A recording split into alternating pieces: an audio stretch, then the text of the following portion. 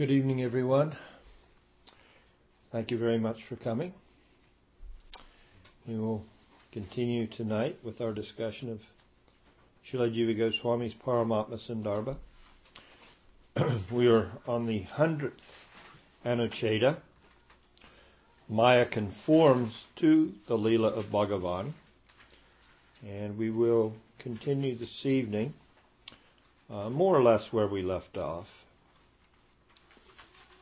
So at one point in the Anucheta, Srila Jiva Goswami states, "In this way it has been shown that Bhagavan undergoes victory and defeat for the sake of the diversity of his Leela, meant to nourish the joy of his devotees."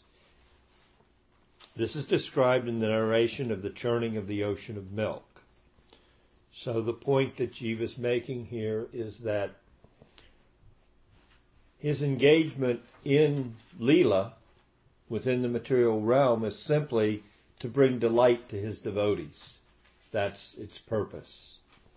And we discuss the infusion by the Lord of his potency in the last discussion. And I'll reread the verse that Jiva quotes from the 8th canto in this regard. Vishnu entered the Asuras in his demoniac feature, intensifying their strength and prowess. The gods in his divine aspect, enlivening them, and the snake Vasuki in the form of unconsciousness. We'd gone over this by reading the actual Anucheta, but I wanted to bring out two aspects of what we'd already discussed that Jiva had brought up in regards to the time factor. In other words, Jiva's brought out how time plays into all this. And in one instance, he's brought out the fact that time is a specific functional capacity of Maya.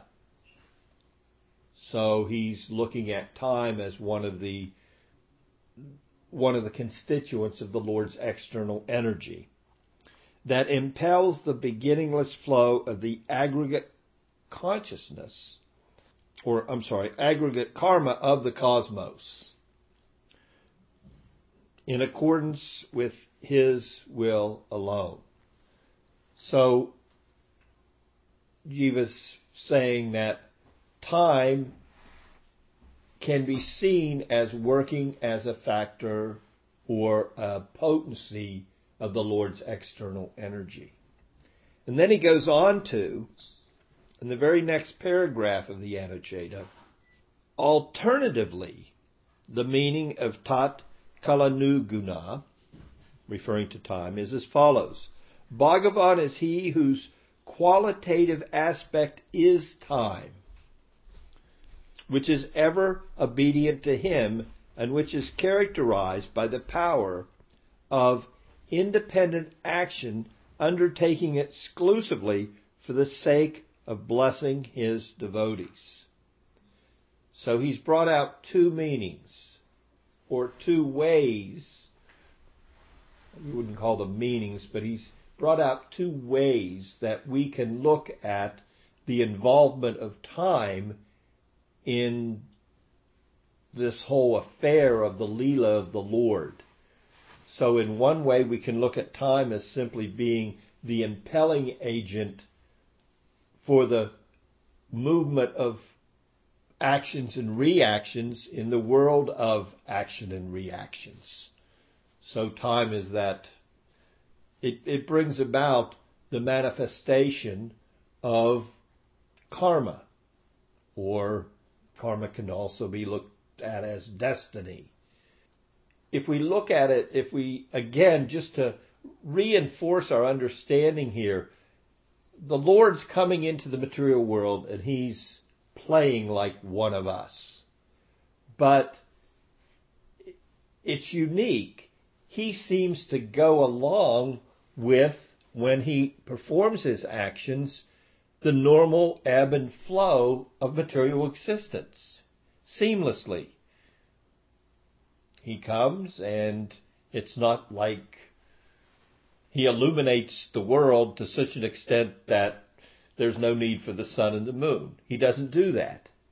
He comes into the world, and the planets still move. The constellations still move in the sky. They don't always stay in that auspicious, Rohini? The auspicious Rohini presence in the constellation that is displayed at the time of Krishna's birth, specifically Krishnastu Bhagavan Swayam, when the Supreme comes in his original form. The stars still move in the sky. The sun and the moon still go through their cycles. I mean, really, this is God, as we said, coming into the universe. You'd think everybody should just stop what they're doing, and here's God. What happens when the president comes to town? They close all the streets. No traffic moves so he can pass through. So wouldn't you think there should also be a stoppage in the movement and the ebb of flow of material nature when God comes to town? You would think that, well, he could certainly, he's the biggest show in town. He's the biggest show to ever come to town. So he's the biggest manifestation, the most of everything in one personality, and he's making himself visible in human society. Everything should come to a standstill and just fall on its knees in awe and reverence. I can only imagine. It's a Christian song. What to see God? I can only imagine. What will I do? Krishna, when he manifests his Leela in his different forms and comes into human society, things go on. It's seamless, it seems. So Jiva's bringing out these different ways to look at, well, in the material world, time is that factor that makes things go forward from one thing to another. We all run a long time. We run in fear of time more than run along with time. Time's pushing us along. From the time it pushes us out of the womb to at times it slams us into the grave at the end. Time is that factor that's pushing.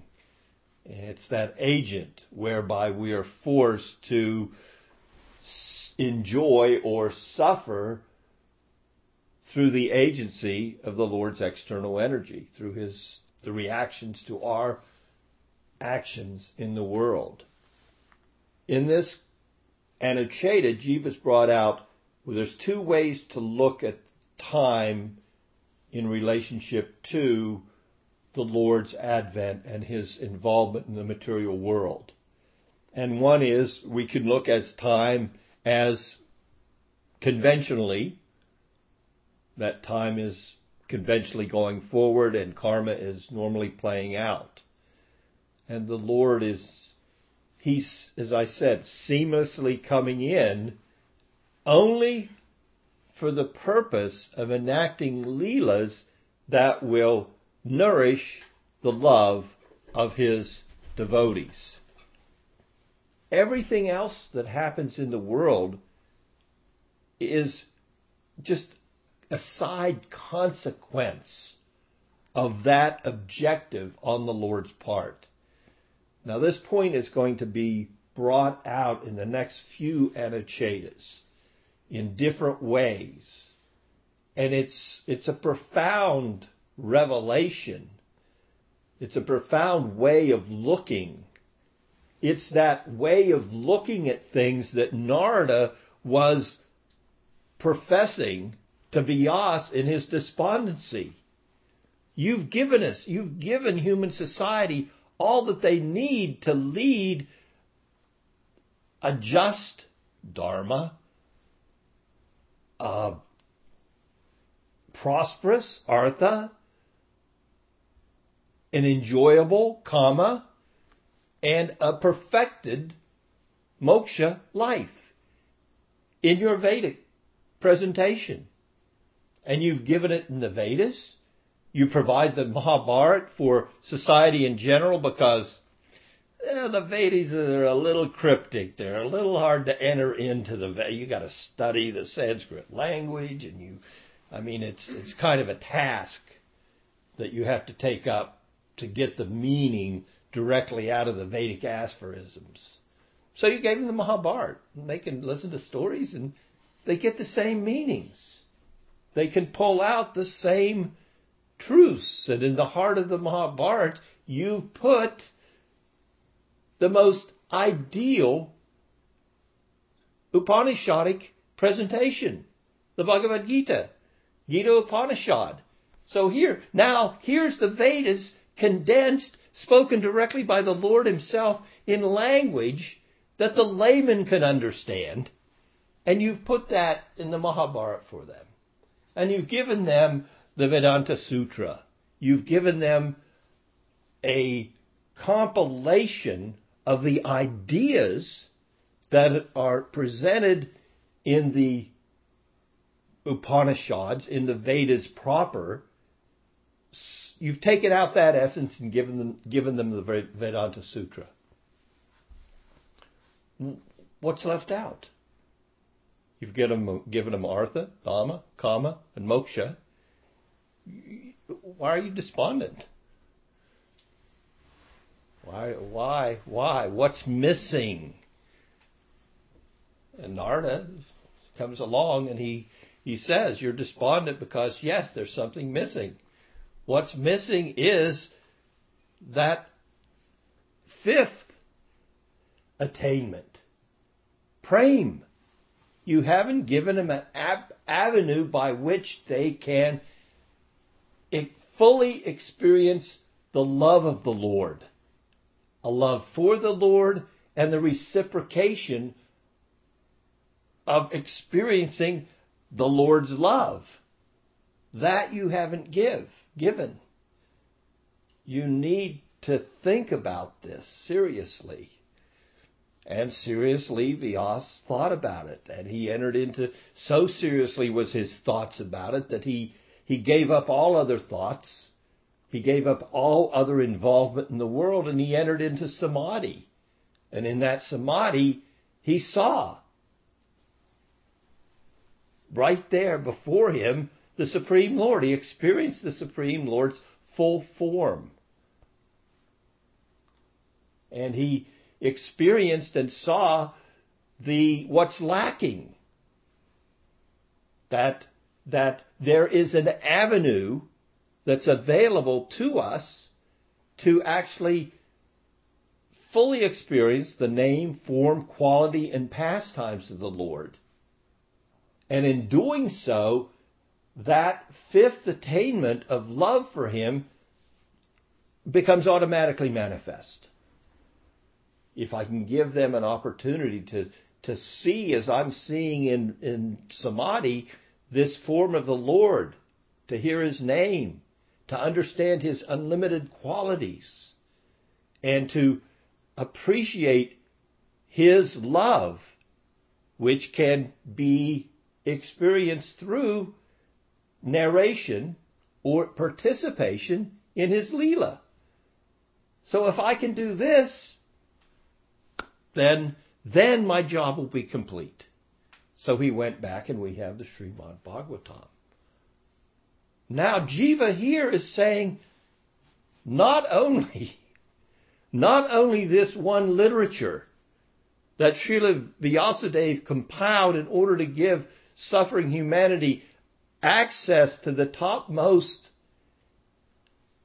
attainment, Prem Bhakti, not only was this Srila Vyasadeva's objective in providing the Bhagavatam, if we look closely at what the Bhagavatam says, and we milk it for its essence, we come to this conclusion. Actually, the whole creation maintenance, and dissolution of the universes that come forth is for that same purpose and that purpose alone. This is revolutionary spirituality.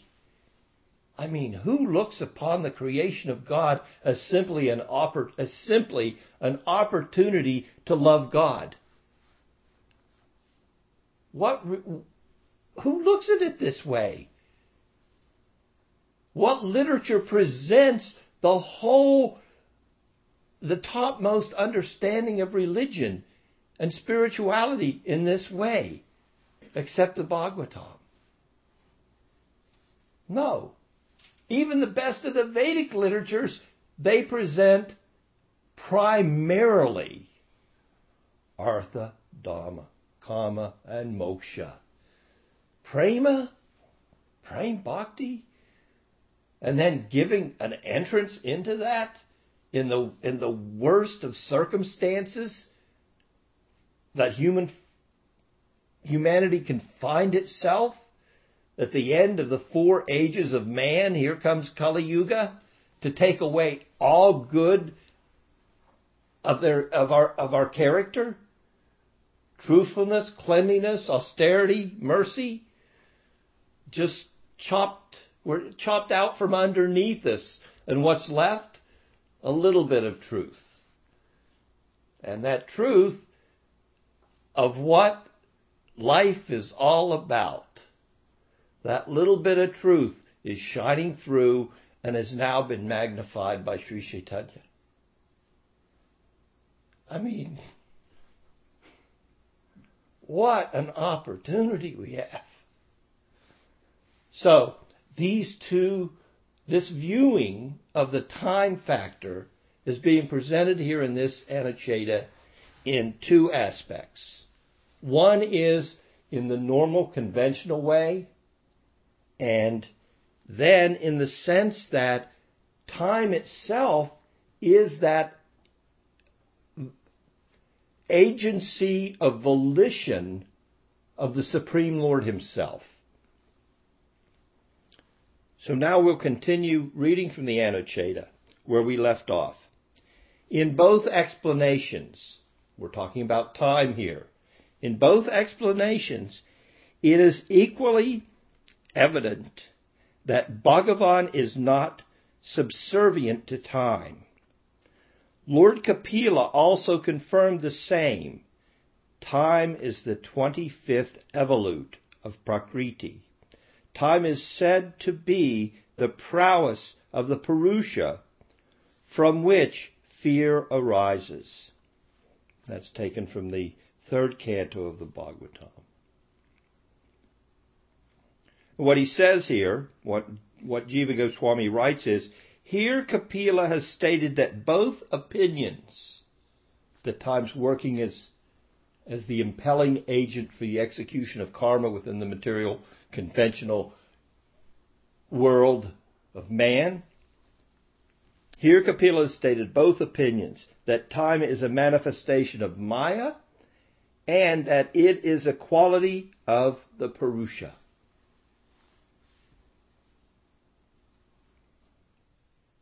Jiva Goswami goes on. The primary function of Bhagavan's volitional process, that's the other aspect of time that's been brought out, as time is solely for the delight of his devotees. So if we're going to look at time as an agency through which the Lord does something, well, there's only one thing that he would use time for in relationship to the material world. The same reason he created the material world. The same reason he enters into the material world. The same reason he maintains it and destroys it, which will come out as we go on into these Anuchetas. Simply for the delight of his devotees. His volition, his utilization of time as a volition of enacting Leela and making that Leela available in the course of the time of the material creation. When we look at time that way, Jiva says, we have to say the Lord's using it only for the delight of the devotees.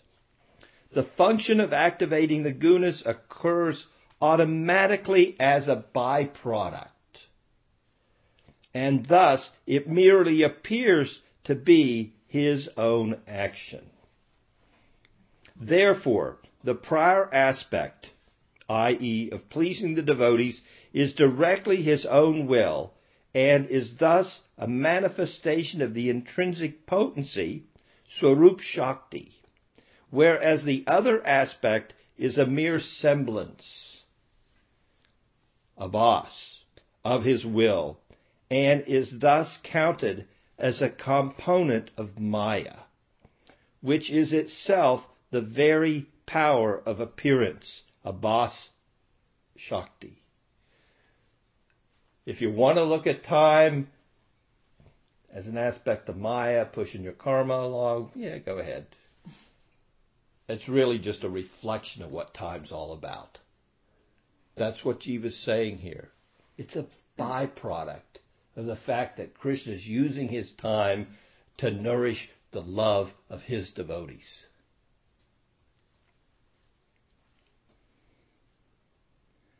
In Srimad Bhagavatam's 10th canto, the mention of the divisions of time into units such as nanoseconds, nimisha, and so on, which belongs to the Mayic feature of time, is only to say that the two aspects are ultimately non-different. It's the same time used. But how do we view it? We can view it through the eyes of the Bhagavatam, through the export distillation of the Bhagavatam to bring in these truths, or you can look at it some other way. Time I am, destroyer of worlds. Krishna gives you the other way. He even says it to Arjuna. I'm here to destroy the worlds. No, I'm here to destroy your attachment to the world of illusion. That's the world I'm really talking about here. Now you can say that I'm here to destroy, time is my agency for destroying the worlds, but what world? Well, look at the 10 subjects of the Bhagavatam. What's the last dissolution? There's different dissolutions of those 10 subjects of the Bhagavatam. There's the partial dissolution at the end of Brahma's day. There's the complete dissolution at the end of the life of Brahma, when the universe itself is wrapped up and reabsorbed into the body of the Karnadakshay Vishnu, the topmost manifestation of the Purusha avatars. And there's absolute dissolution. And that's when the jiva individually gives up his false sense of self. That's the absolute dissolution. Time I am, Krishna says, destroyer of the worlds. He destroys in different ways. But what's the topmost way that he's speaking about? So, these are the mysteries. These are the secrets that are there to be mined from the Bhagavatam, so we can understand what Krishna is saying in his Gita Upanishad. What's really, he's talking about time I am. I'm here to destroy your false sense of self, because absolute destruction is really what it's all about. Now that's where we're going. That's where Jiva's going with this. So we're now dealing with the Lord's involvement in Leela, and Jiva's going to take that further and deeper. I'll just read the concluding part of the commentary here that kind of brings this out, and then we'll go on to the next Anucheta. Satyanarayan Das writes, in the opinion of some, time is not a function, vritti, of Maya, but a volitional act, chesta, of Bhagavan. The meaning of the compound tad kalanuguna would then be Bhagavan is he whose initiative is time, the function of which is to give pleasure to his devotees. While acting to give pleasure to the devotees of the Lord, time, being an operation of Bhagavan, also inspires the corresponding material gunas. Continuing on to the 101st Anucheta. The invisible presence of Bhagavan. We'll read a little of the Anucheta, but you can see where Jiva's taking us here. I mean, again, we're talking the same, he's bringing the same point home. Why can't I see the presence of the Lord in those that he empowers to engage in his Leela? Jiva writes, but why is that power, Tejas, that is made to enter into the Devas and Asuras by Bhagavan, not visible? In answer to this, Sri Sukha says, and now he brings out a verse from the Bhagavatam. Bhagavan appears like light, Jyoti, and other elements, and thus he cannot be discerned from the bodies, Sangatat, of the Devas and Asuras. It is only the wise who, after careful deliberation, ultimately come to know that the self is situated in the self. To bring this a little closer to our personal experience, Bhakti Rakshak Sridhar Dev Goswami, Prabhupada as a householder,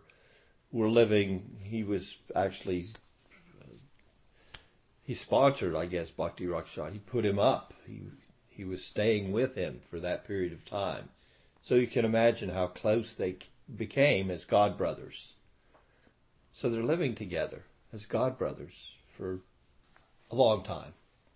So then they separated, and Prabhupada went off to the Western world and started a movement.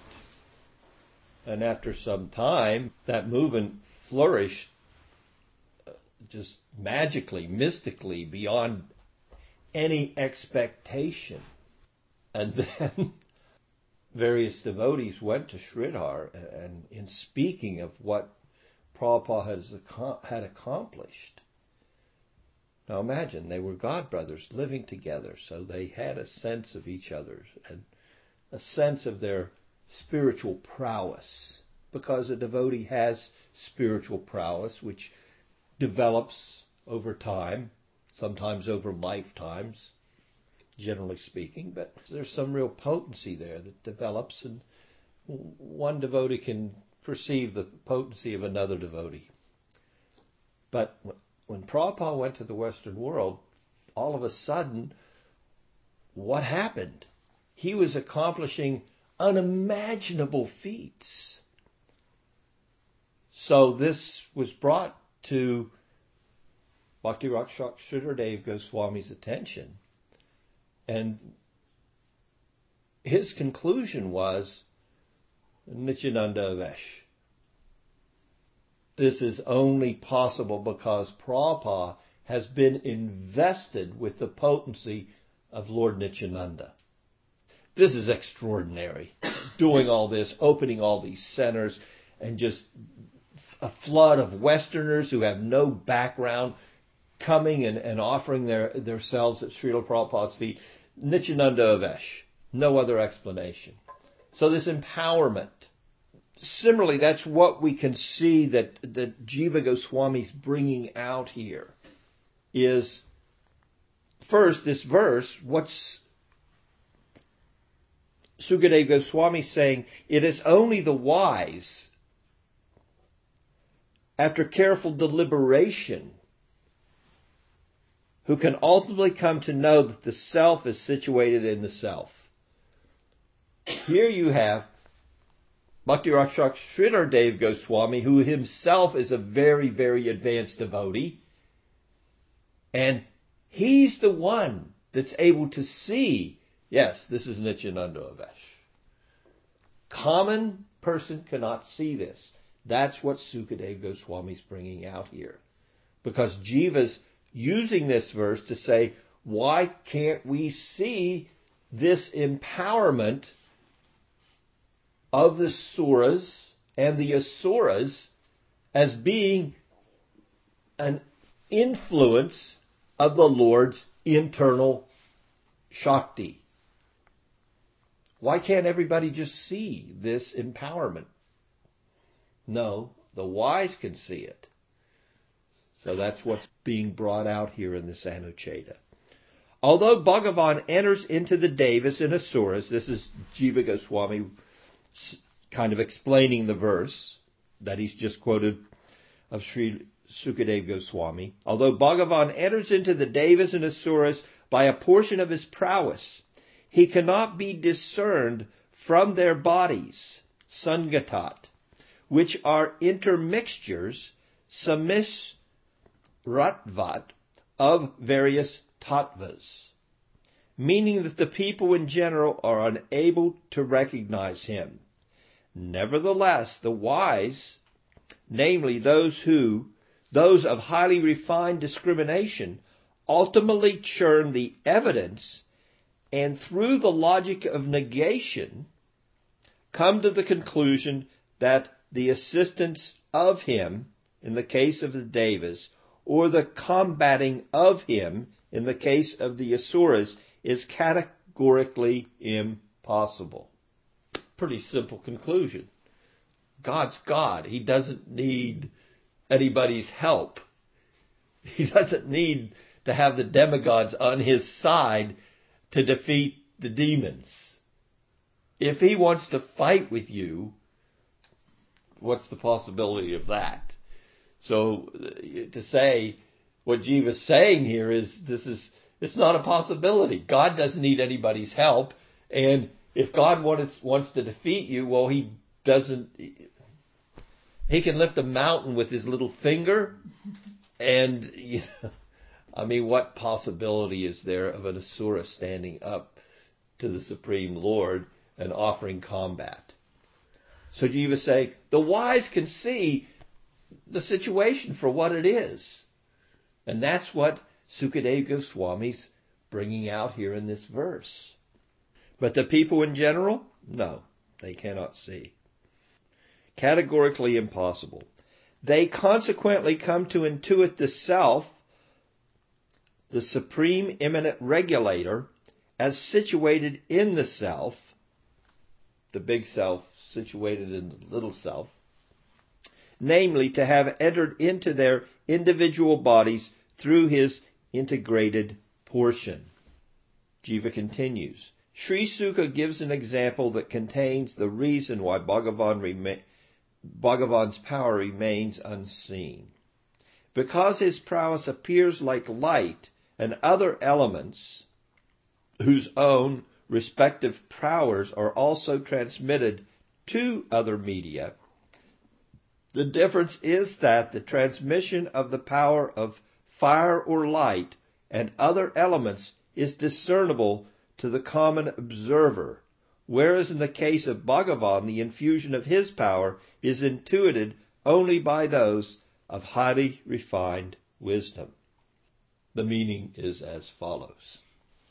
By observing the power of a magnifying glass to set dry grass ablaze.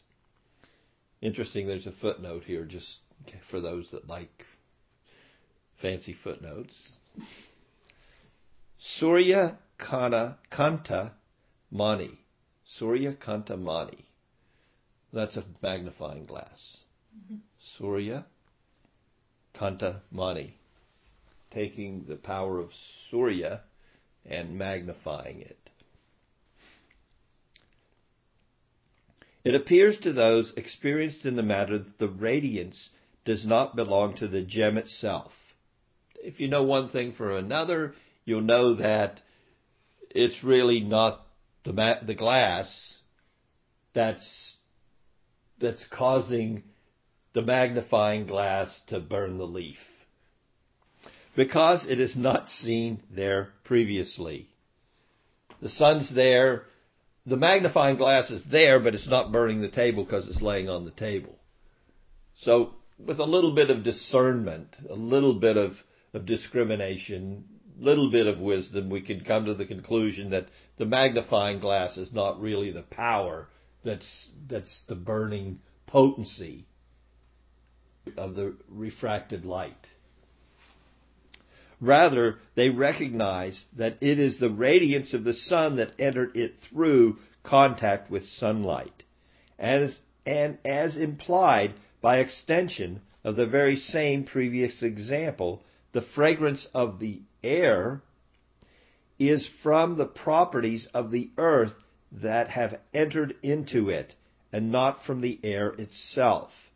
The same is also the case here, i.e., the power of the Devas to assist Bhagavan or the Asuras to combat him is not their own, but is due to the transmission of a portion of his own power. Alternatively, this verse is a response to the following doubt. It has been concluded that Bhagavan plays only with his own potency, which he has invested in the Devas and Asuras. So why is it observed that he also plays with them? In response, Sukha speaks this verse. Again, the same verse that's quoted at the beginning of the Anucheta. Just to remind ourselves, Bhagavan appears like light and other elements, and thus he cannot be discerned from the bodies of the Devas and Asuras. It is only the wise who can deliberate and ultimately come to know that the self is situated in the self. We should see that it's not the Suras or Asuras that have the power, but rather they've been infused with the potency of the Supreme to even stand in his presence, what to speak of engage in his Leela as participants and help him or put up an opposition to him. He is God. So it's only as Jiva's pointed, it's for the delight of the devotees that we're allowed to observe all this in a field of action that we have some acquaintance with. It's an ideal way to attract us. We could say, how else could we know? Well, we don't have to worry about how else. This is the way that the Lord enacts his Leela. And he does it in a field of action that we have some familiarity with, our day-to-day lives. So that's his Maya. And in the context of this discussion, that Maya is mercy. Jiva's using that definition. Maya is mercy, this mercy of the Lord to come and enact Leela and engage in a way that we can assimilate through familiarity. We know what it is to get into, to be exploited. We know what it is. And he comes on that pretext even, and he says in the Bhagavad Gita, Yada yada hi dharmasya glanir bhavati bharata. I come again and again to reestablish the principles of religion. What religion? Well, let's go deep. What's he talking about? If we're to take the conclusion of what Jiva's milking from the Bhagavatam here, what's the intent of his religion? To reestablish the topmost religion. Right. Golokare Premadan. Harinam Sankirtan. I come to reestablish the religion of, well, to use a phrase from the 60s, love. It's a love-in. That's his religion. And that's the topmost religion. The other religion you can get from the Vedas. That's there. The topmost understanding, that's the mystery. The mystery that's made available to the devotees through the agency of the devotees. I thank you so much for your association.